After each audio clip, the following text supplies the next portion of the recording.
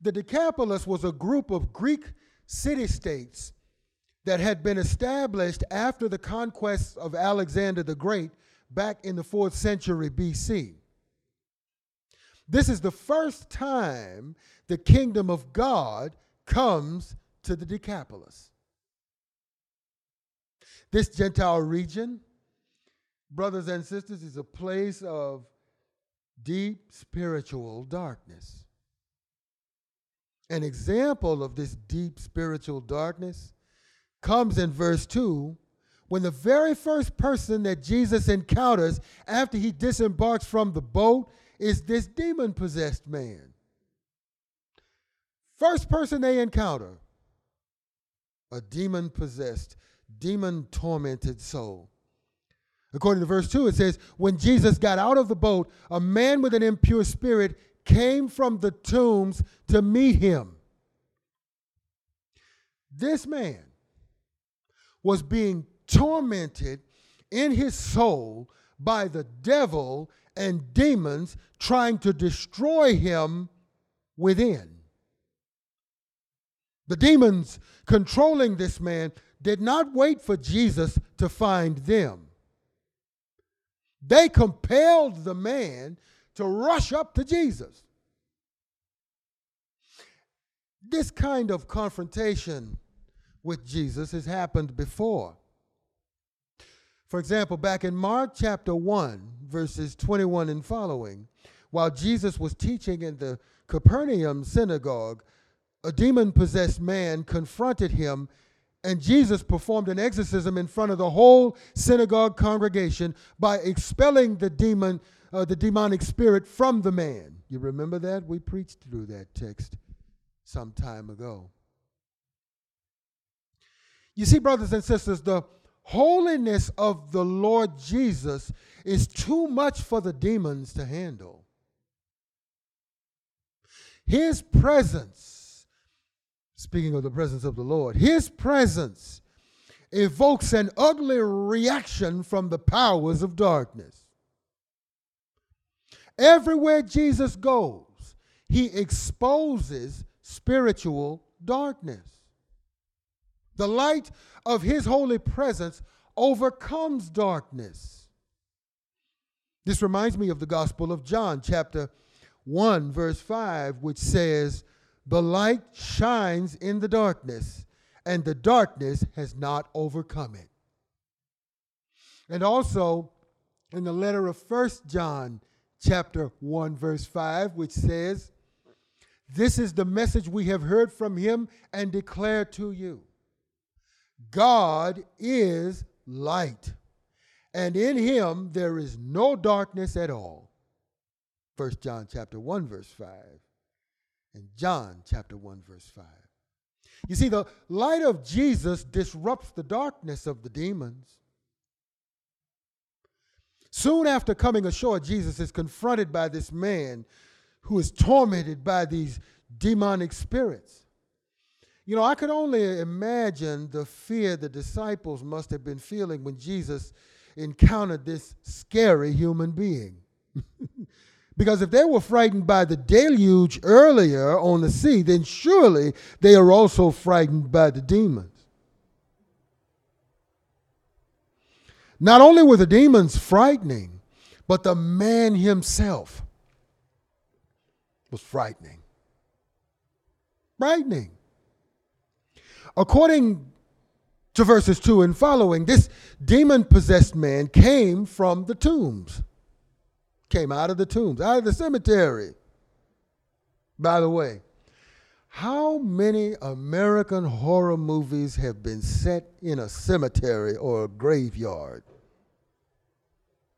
The cemetery is the place where the dead are buried, and all kinds of scary stories have been told about these places. I'm sure some of you have gone to see some scary horror movies in your time.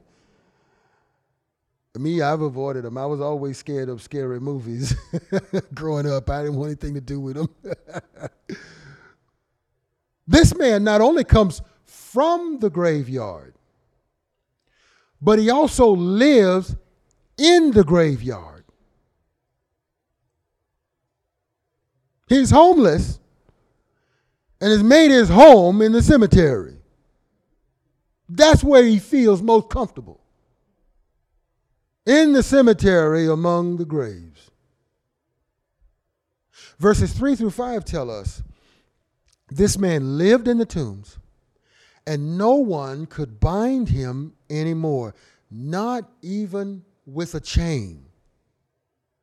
Verse 4, for he had often been chained hand and foot, but he tore the chains apart and broke the irons on his feet. No one was strong enough to subdue him. Night and day among the tombs and in the hills, he would cry out, and he would cut himself with stones. Wow. Tombs were small caves where the dead were laid to rest. When you think of tombs, don't think of them like we think of lowering somebody in the ground. No, these tombs were often caves, small caves, complex of caves where the dead were buried. You could walk into them. He is in such a bad state that he lives among the caves of the dead, wandering among the tombs, wallowing in misery amid the dead. He is truly a dead man walking. He lives in isolation from his community, alienation from his friends, and estrangement from his family. His companions are the tombs. He's completely out of control. In fact, as the scripture says, no one could control him. No one could bind him anymore, not even with a chain. Meaning human hands couldn't subdue him. And even chains made of metal or whatnot could not hold him. You see, possessed by demonic spirits, he had an almost superhuman physical strength that could not be controlled. Verse 4 tells us that many people had attempted to subdue him without success. He would break and tear off chains and irons. The scripture says no one was strong enough to subdue him. The original Greek word for subdue is better translated tame. That is to say that no one was able to tame him. He was like a wild animal. And people treated him like he was a wild animal because he was out of control. All we have to do, brothers and sisters, is look around us and see the ravages of men who are out of control. These days, it seems, everywhere we turn, men are out of control. And the law enforcement everywhere is struggling to maintain control and order in society because of it. Men out of control can be the most dangerous animals on the planet. Even men with vast wealth and power seem out of control. That is to say, men who have everything at their fingertips, out of control. For example, consider the unjust war started by Vladimir Putin against Ukraine. Putin, a man with vast wealth, some have estimated him to actually be the wealthiest man in the world. A man with vast wealth, political and military power, attacks Ukraine simply because he has the ability to do so. In so doing, he has completely ravaged and torn the country of Ukraine to shreds, destroyed and disrupted the lives of millions of innocent and peaceful people who were simply trying to live their lives, and has plunged the civilized world into fear and chaos for no justifiable reason. The demons of murder, madness and mayhem have unleashed untold misery upon people through one man who is out of control, and no one seems to be able to subdue him. At least not yet. The demon-possessed man in our story was wreaking havoc upon himself and everyone else in his community. And demon-possessed men in our society are wreaking havoc upon our communities and upon themselves. Look at all the shootings taking place seemingly every day. Every day it seems like someone is killing people with gun violence. And if they cannot use a gun, then they find other weapons to hurt, harm, and murder people. People are not only trying to kill each other, but they are also trying to kill themselves.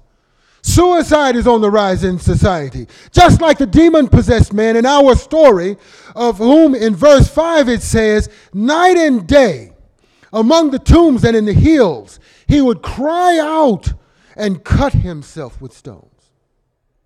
Cutting himself. Does that not sound familiar to us? It has been a long problem in our society, in the civilized world. People doing harm to themselves, cutting themselves. Among other things, signifying the deep, deep, profound existential pain that they are suffering in their lives, and that comes out in the form of cutting. This man using stones to harm himself. He was constantly harming himself as well as others who tried to help him get under control. Sin has catapulted this man's life out of control. Now, we're not told how he got into such a bad state of existence, but we can be sure that sin had something to do with it. Either his sin or someone else's sin, or both. However he got to this low point, sin was involved. Somebody's sin. And it had a profoundly bad effect on this man.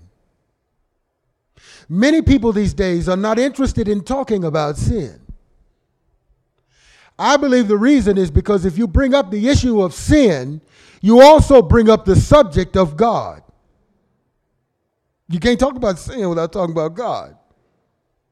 Why?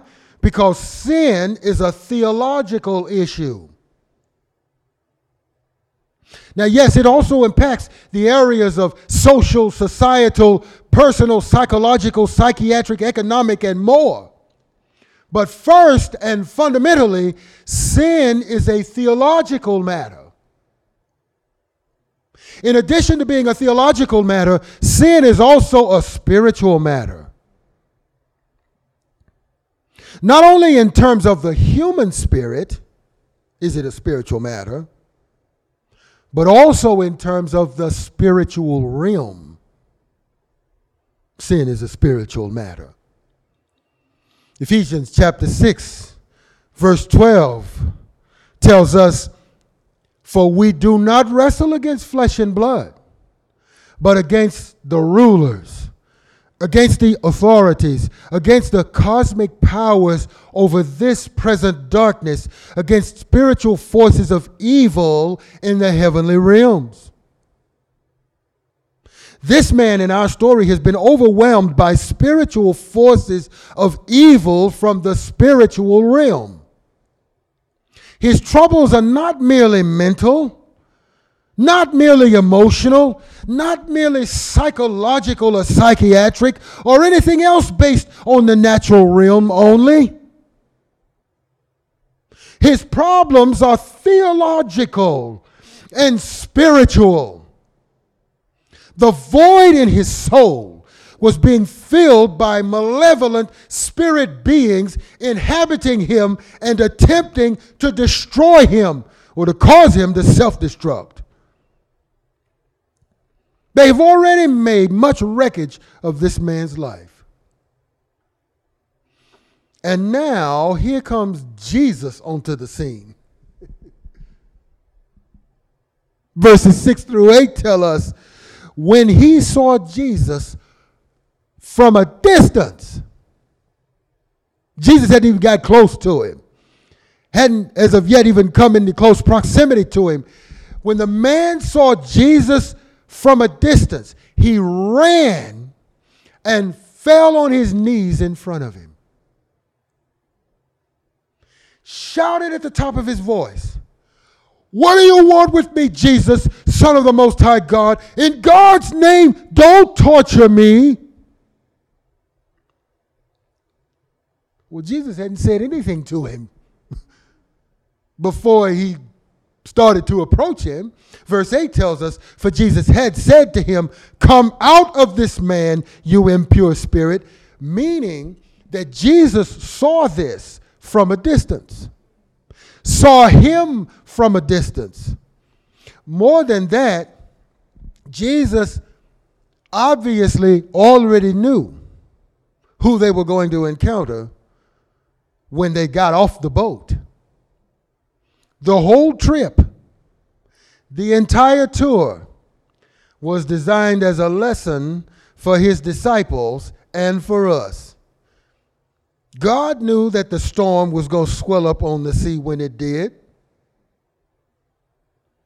And God the Father, through God the Son, led them into the storm and through the storm and now onto the other side. And no sooner than they could get onto the other side that they run into another storm. A human storm.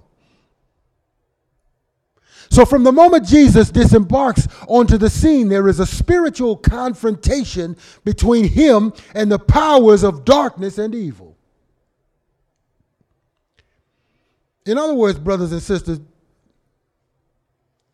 the very presence of the Lord in the place. Remember, this is Gentile territory. This is a spiritually dark region. The moment the Lord set his foot on that land, it was a spiritual confrontation erupting immediately.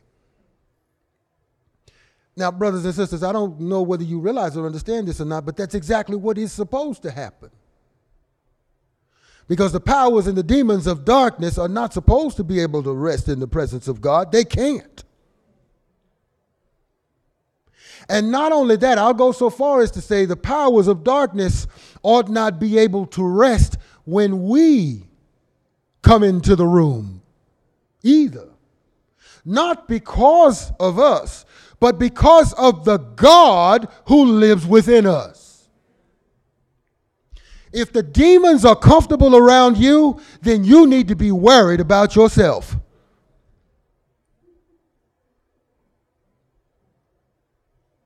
Think about it. Jesus had immediately discerned the spiritual condition of this man. The demons cannot hide from the Lord. The scripture says, from a distance the man saw Jesus, and Jesus saw the man and the demons inhabiting and tormenting him. The man ran and fell on his knees in front of him because the demons immediately recognized the Lord Jesus and knew they were in trouble. They knew they were in trouble when Jesus showed up. Remember, wherever Jesus goes, he exposes spiritual darkness.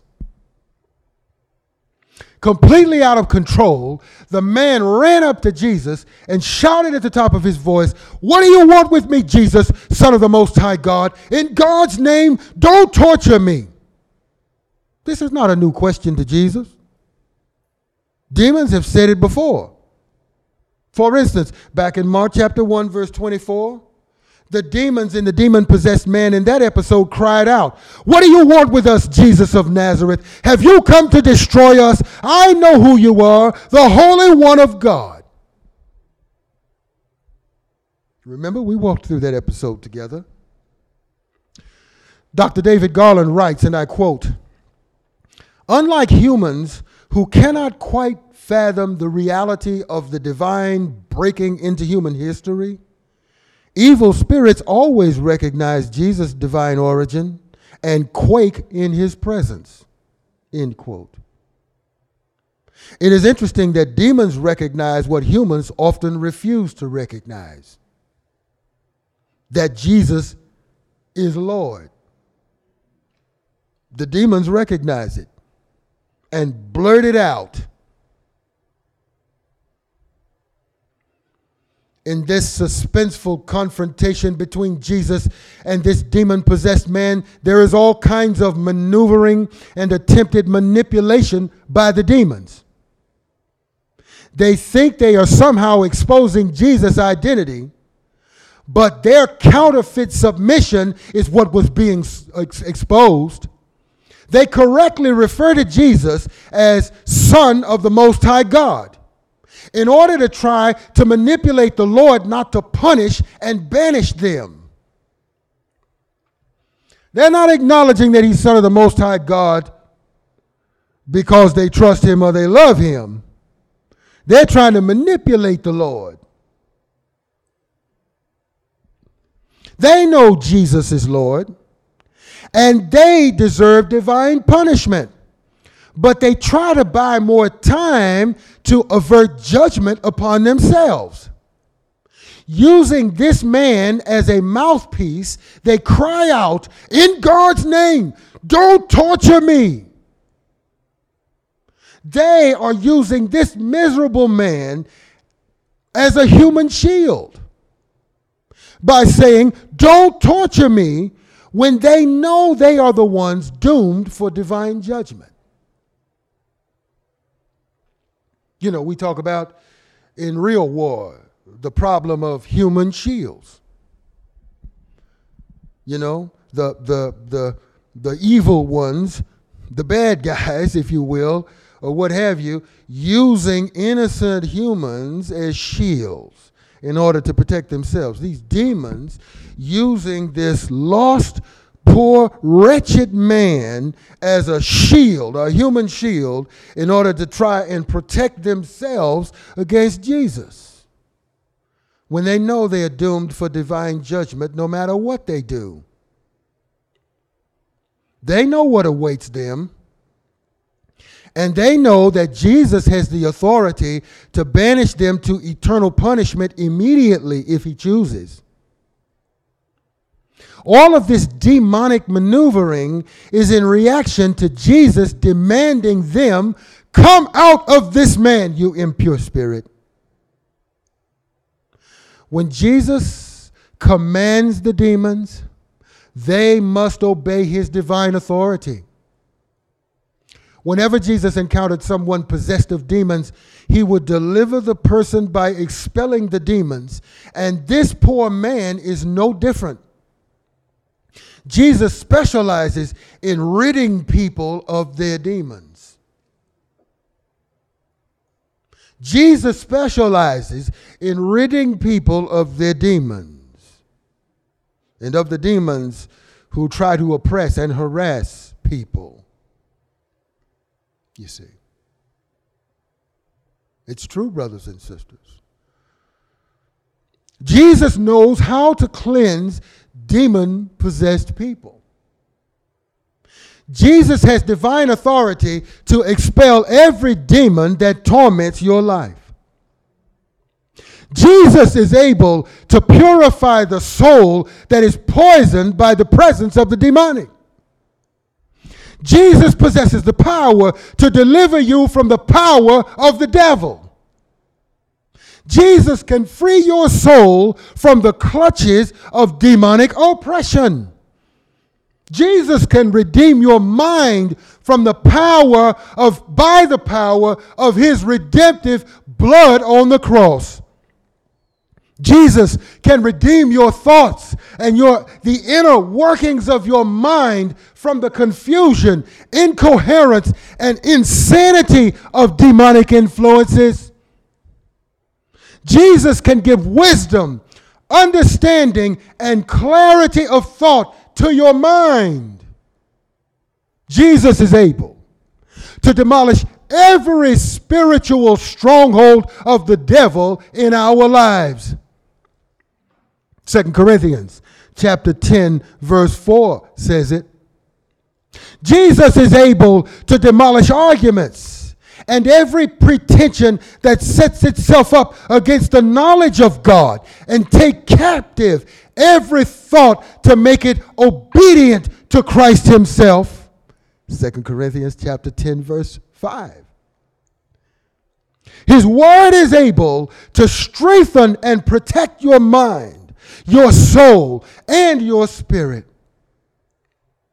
The word of the Lord Jesus has the power to grant people repentance, leading them to a knowledge of the truth so that they will come to their senses and escape from the trap of the devil who has taken them captive to do his will, according to 2 Timothy chapter 2, verses 25 and following.